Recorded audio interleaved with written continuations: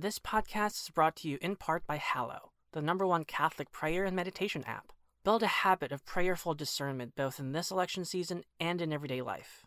For a 30-day free trial, head to hallow.com/votingcatholic. This episode of Voting Catholic was made possible by the generous support of Mr. and Mrs. Philip and Madeline Lacovara. Welcome back to Voting Catholic. In this series, we've listened to the voices of Catholics who live and study and struggle through the most pressing issues ahead of the 2020 election. We've heard the stories of people like Jose Arnulfo Cabrera. My mom knew that there was no life, there was no future for me in Mexico. So at the age of 4, we decided to come to the U.S. And people like Amy Murphy. It was in that moment when my own life was threatened that I realized that I couldn't take part in this ongoing cycle of violence and oppression. We've grappled with the complexity of climate change. It is an existential threat. It impacts every one of us. It impacts our environment for generations to come. And the truth about systemic racism. The creation and perpetuation of these systems are designed to benefit some and intentionally harm others. We've tried to look at each issue from an authentically Catholic perspective, a perspective that's broad and inclusive, but also rooted in concrete reality. And we've reflected on what those realities mean for the 50 million Catholics eligible and responsible for casting a vote on Election Day. Today, in this final episode before the 2020 election, we try as best we can to put all the pieces together. I'm speaking with Bishop Robert McElroy of San Diego. He's an expert in Catholic social teaching and political engagement, and the author of 2 books, The Search for an American Public Theology and Morality in American Foreign Policy. From America Media, I'm Sebastian Gomes, and this is Voting Catholic. Bishop, thank you very much for joining us. Our listeners may not know that you were actually educated by the Jesuits. I was, many places, yeah. And your studies have focused on the works of John Courtney Murray, a famous Jesuit theologian of the last century, who was really instrumental in shaping the modern Catholic approach to political engagement, including the area of religious liberty, which we all cherish today.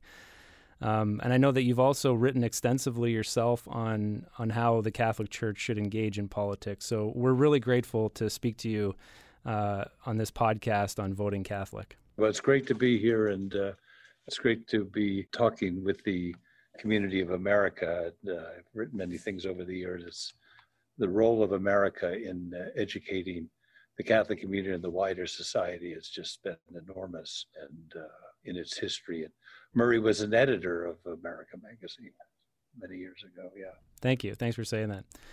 Now, I want to start our conversation with the difficult issue of abortion and how to understand it. And just bear with me as I contextualize the question for our listeners. For many reasons, people's minds go to the issue of abortion when they think about Catholics and voting. And one reason is that the U.S. Conference of Catholic Bishops, of which you're a part, has stated that abortion is the preeminent social and political issue for American Catholics today. And this is articulated in the bishop's pastoral letter called Forming Consciences for Faithful Citizenship. And I think that document was published originally in 2007, but it's been reissued over the years since to help Catholics, particularly during election years. And we will get to that document, but I want to start with a meeting that took place among the bishops last November in 2019.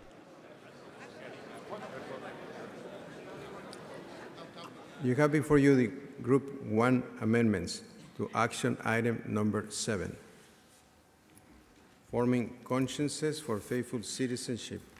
In that meeting, a new introductory letter to faithful citizenship was presented to the bishops for their approval. And in that letter, a number of the most critical issues facing this country were mentioned, including immigration, xenophobia, racism, and care for creation, to name some.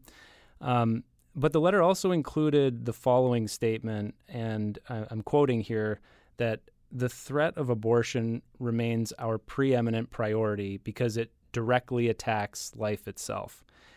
And in the discussion that ensued, you got up and made a very pointed appeal for the bishops to qualify that phrasing. All right, so anybody else have any comments on this? There's somebody has their hand. Bishop McElroy. What has been added to this letter that was not in the previous forms is a statement I believe is at least discordant with the Pope's teaching, if not inconsistent. At the top of the second page of the letter, it says, "The threat of abortion remains our preeminent priority because it directly attacks life itself." This is the most important focal point of this letter, and it was just added today, and it totally changes the nature of the letter because it will allow people to use it to say, this does overcome all the other issues. It is not Catholic teaching that abortion is the preeminent issue that we face as a world in Catholic social teaching. It is not. Can you take us back to that moment and tell us what your concern was and is about that language of preeminence around abortion? In my own view, abortion is a preeminent issue for Catholics, one of several. My concern was that when you say abortion is the preeminent issue we face as a nation, that you're setting up an election choice. And the church's teaching is that in evaluating candidates and deciding how who you should choose, it has to do to certain qualities about the candidates, but it also has to do with their positions on a series of key issues in Catholic moral teaching. And the concept that brings them all together is called the common good. The common good is, in Catholic theology, the advancement of the whole series of issues in society which allow the fullest expression and enhancement and achievement of human life and dignity for all people in our society and in the world. To say that abortion is the preeminent issue in a particular political season is to reduce the common good, in effect, to one issue. And that's a distortion of Catholic teaching. In fact, the assertion that abortion is the preeminent issue in this political campaign for Catholics is itself a political statement, not a doctrinal one. And so my objection was, it is not the role of the bishops to make that political determination. It is the conscience of believers who must weigh all these issues together. The role of the bishops is to inform conscience. It is to point with coherence and depth and breadth to the issues that lie before us and help us understand the moral implications. That is the role of the bishops. That's the role of faithful citizenship, I think. And faithful citizenship says that. But I believe the insertion of that one statement that it is the preeminent issue is not advancing that sense of the common good, but rather is short-circuiting the decision-making of faithful Catholics as citizens and believers in their conscience. So that's why I opposed it. It strikes me, though, that that statement is still present, and sometimes it could be very confusing. It's hard to conclude that the bishops would expect something different, right, if you came across that. So I'm wondering, for our listeners, what the best way past that is, or the best approach to the fact that... I'd say the best way past that is to read the whole document, all right? Because when you read the document, it speaks of this broader notion of the common good. It points to all these different issues that our society is divided on, and that we have to come to some common sense way of moving forward on, that's rooted in our faith, in our moral values, and in our identity as a nation. And when you look through the document as a whole, you see all of these issues are addressed. And the document as a whole says to Catholics, ponder these issues. Look at climate change, which threatens to end the whole of humanity. Look at the divisions we have in our nation now in terms of race and class, the undocumented, all these divisions which are crippling us as a country and preventing us from being the nation we were founded to be. So faithful citizenship points to all of that, all those wide issues. So if someone reads through that with an open heart and wrestles with God, then that's a great thing. That's a great thing. But don't pick one sentence out. I'm wondering what you make of the statements of Pope Francis and during his pontificate. He's issued a number of statements as part of his official magisterial teaching, as well as, comments on current events that are happening in the United States. Like, for example, when George Floyd was killed, he issued a statement that said, we cannot tolerate or turn a blind eye to racism and exclusion in any form, and yet claim to defend the sacredness of every human life. And the church is called to form consciences, not replace them.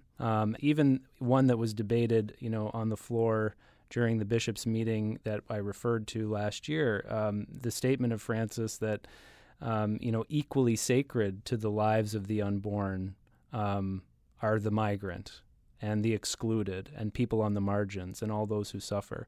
So I'm wondering how a Catholic should engage with those statements from Pope Francis, as well as the statements that they hear from their bishops and read about here in the United States. I think Pope Francis is pointing to us that broader notion of the common good, that all of those elements need to be taken into account, and that it's a mistake to reduce Catholic moral teaching to one issue. That is not faithful to our tradition. It is a mistake. There was an interesting analogy that came out 30 years ago in these discussions. It's been around and is revisited, arguing that abortion is the primary moral issue. And the analogy is because the issue of life is foundational. It is the foundation of the house of the common good. The common good's built on top of it, but the foundation is life, and thus, among the issues of life, the defense of the unborn being so important. And because they're so innocent, because they can't protect themselves in any way. That's correct.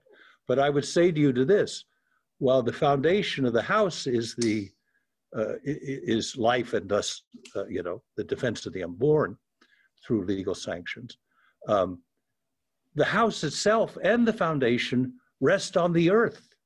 And the earth is at stake in climate change and in the care for creation. And so you don't have a house and you don't have a foundation if you don't have the earth. If you don't attend to the coming catastrophes we are beginning to witness now in the winds and the fires and the hurricanes that are preludes and that are what the modeling has told us will be coming. And so we need to be attentive to a comprehensive understanding of what our faith teaches us and what Catholic social teaching teaches us. It's a bad thing to reduce that to any one issue or any one issue or any small set of issues.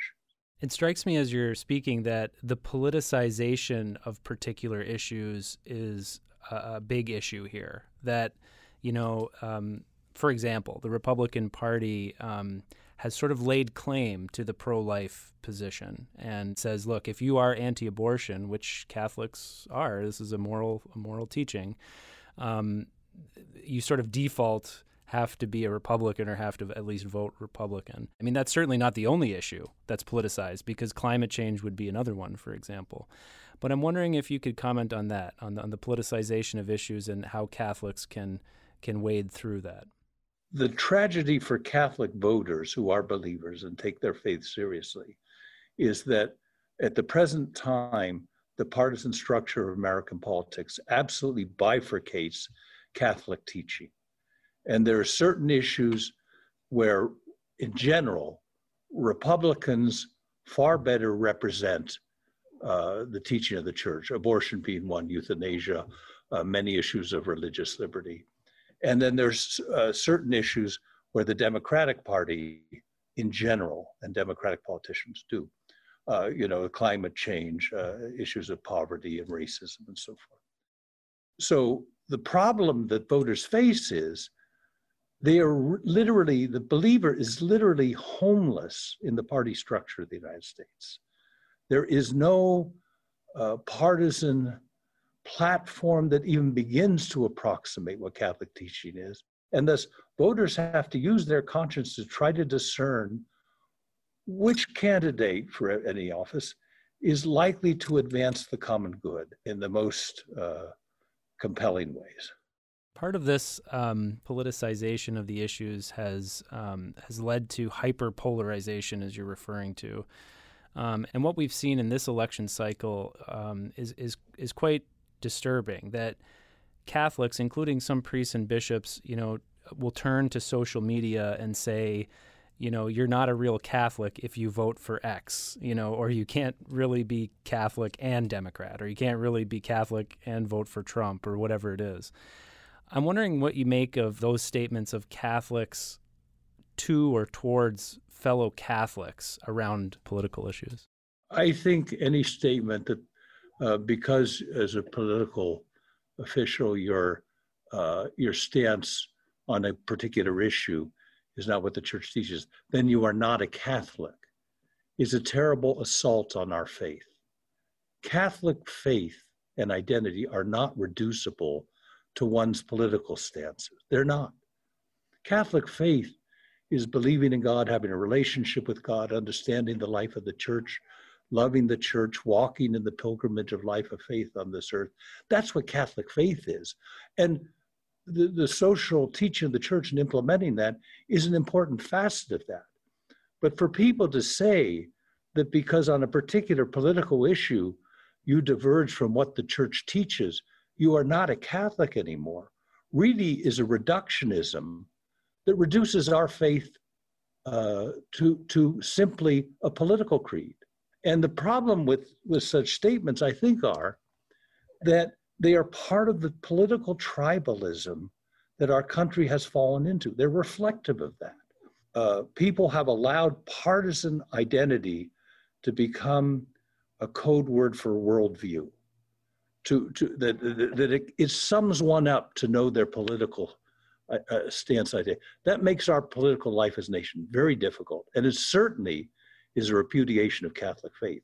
We don't reduce people to their political stances in Catholicism.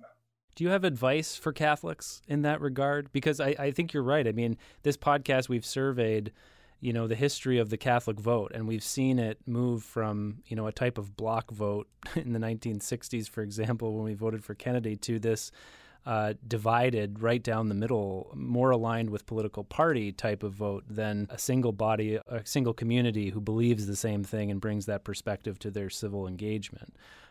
So, what advice do you have for overcoming that?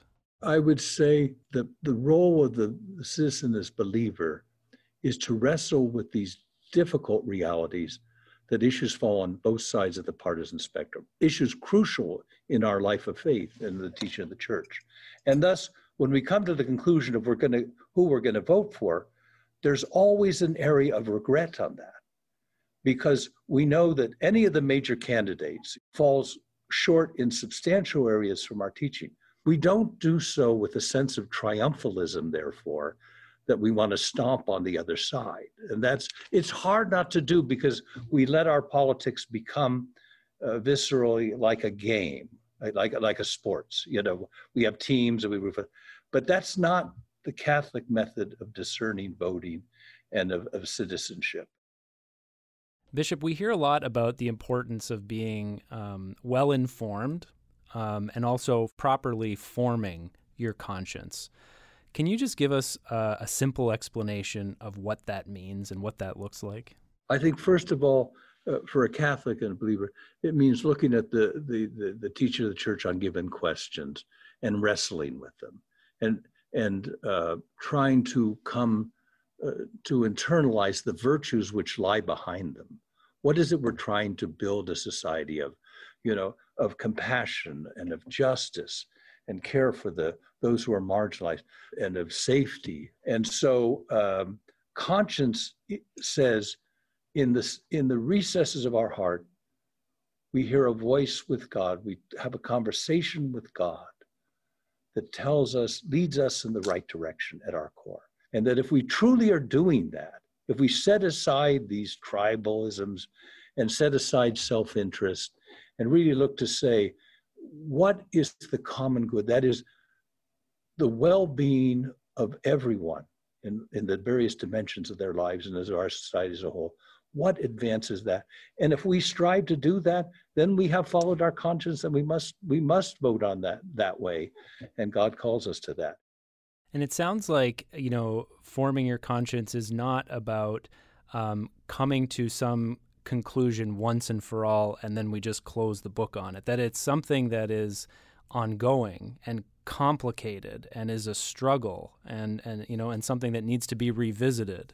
Is that correct? Yes, particularly because when you're voting for a candidate, you have to take into account their positions, but you also have to take into account their character, their leadership, their competence, and ask yourself, in this particular moment, who's going to be better at achieving the common good? So it's always temporary, as you've mentioned. Your judgment is temporary because it's at this given moment, what does our society most need attention to? Another question on conscience, I just want to clarify this. Is it accurate to say as well that an individual's conscience is the most authoritative voice that we have to turn to, that we have to reflect on?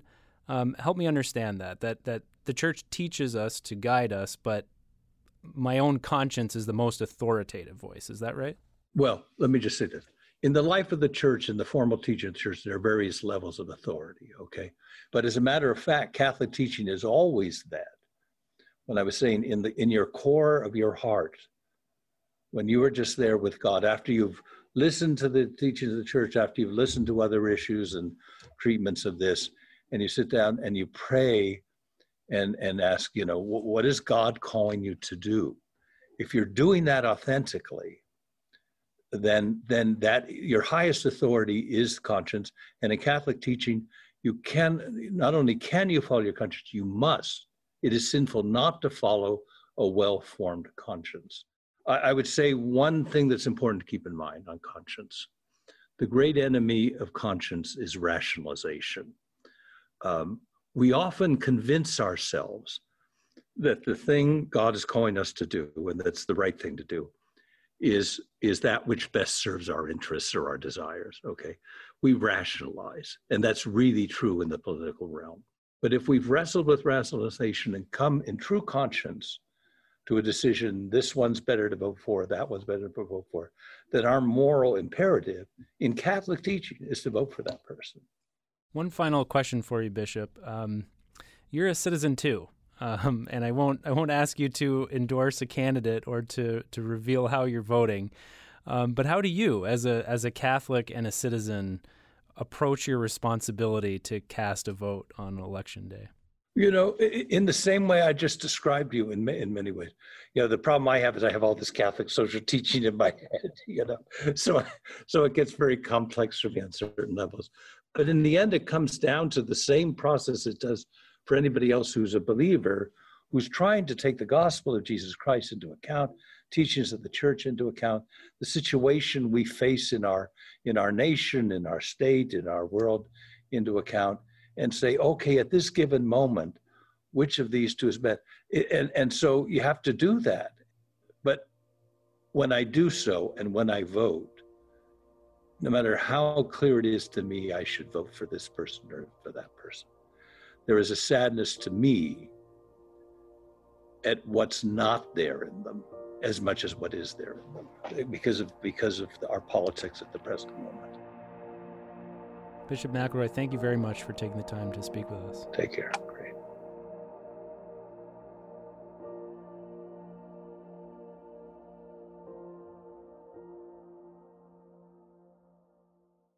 And thank you all for listening to the podcast. A quick note to let you know that we've linked to the U.S. Bishop's document, Forming Consciences for Faithful Citizenship, in the show notes. Be sure to read it, study it, and pray over it. And for complete coverage of the 2020 election from America Media, visit americamagazine.org. There are so many voting issues to consider. Obviously, we didn't get to all of them in this podcast, but just like casting a vote, these episodes are not the end, and we want to know what you think the most important issues are. So please leave us a review or email us at audio@americamedia.org. Tell us if there's a voting issue you want us to explore. Again, that's audio@americamedia.org. America Media is committed to producing content that challenges you to think in new ways and draw closer to the realities of people, especially those on the margins. So if you enjoyed listening to Voting Catholic, please support us. It took an enormous amount of resources to produce this series, of time and research and emails and follow-up emails and setting up microphones and sound design and editing and all of that. Honestly, we couldn't do this work, this ministry, without your support. So thank you to everyone who gives to America. It's very simple. Just go to americamagazine.org/donate. That's americamagazine.org/donate. Or get a subscription to our award-winning magazine. Voting Catholic is a production of America Media, a Jesuit ministry. This episode was written and produced by me and Maggie Van Dorn. Sound design and mixing by Ashley Spillane, with production assistance from Kevin Robles and Erica Rasmussen. Art by Sean Tripoli and Allison Hamilton. It was recorded at a safe distance in the William J. Loschert studio at America Media in New York City. Voting Catholic was made possible by the generous support of Beth and Tom Rainey. I'm your host and executive producer, Sebastian Gomes. Thanks for listening. One last thing. Vote. This podcast is brought to you in part by Hallow, the #1 Catholic prayer and meditation app. Build a habit of prayerful discernment both in this election season and in everyday life.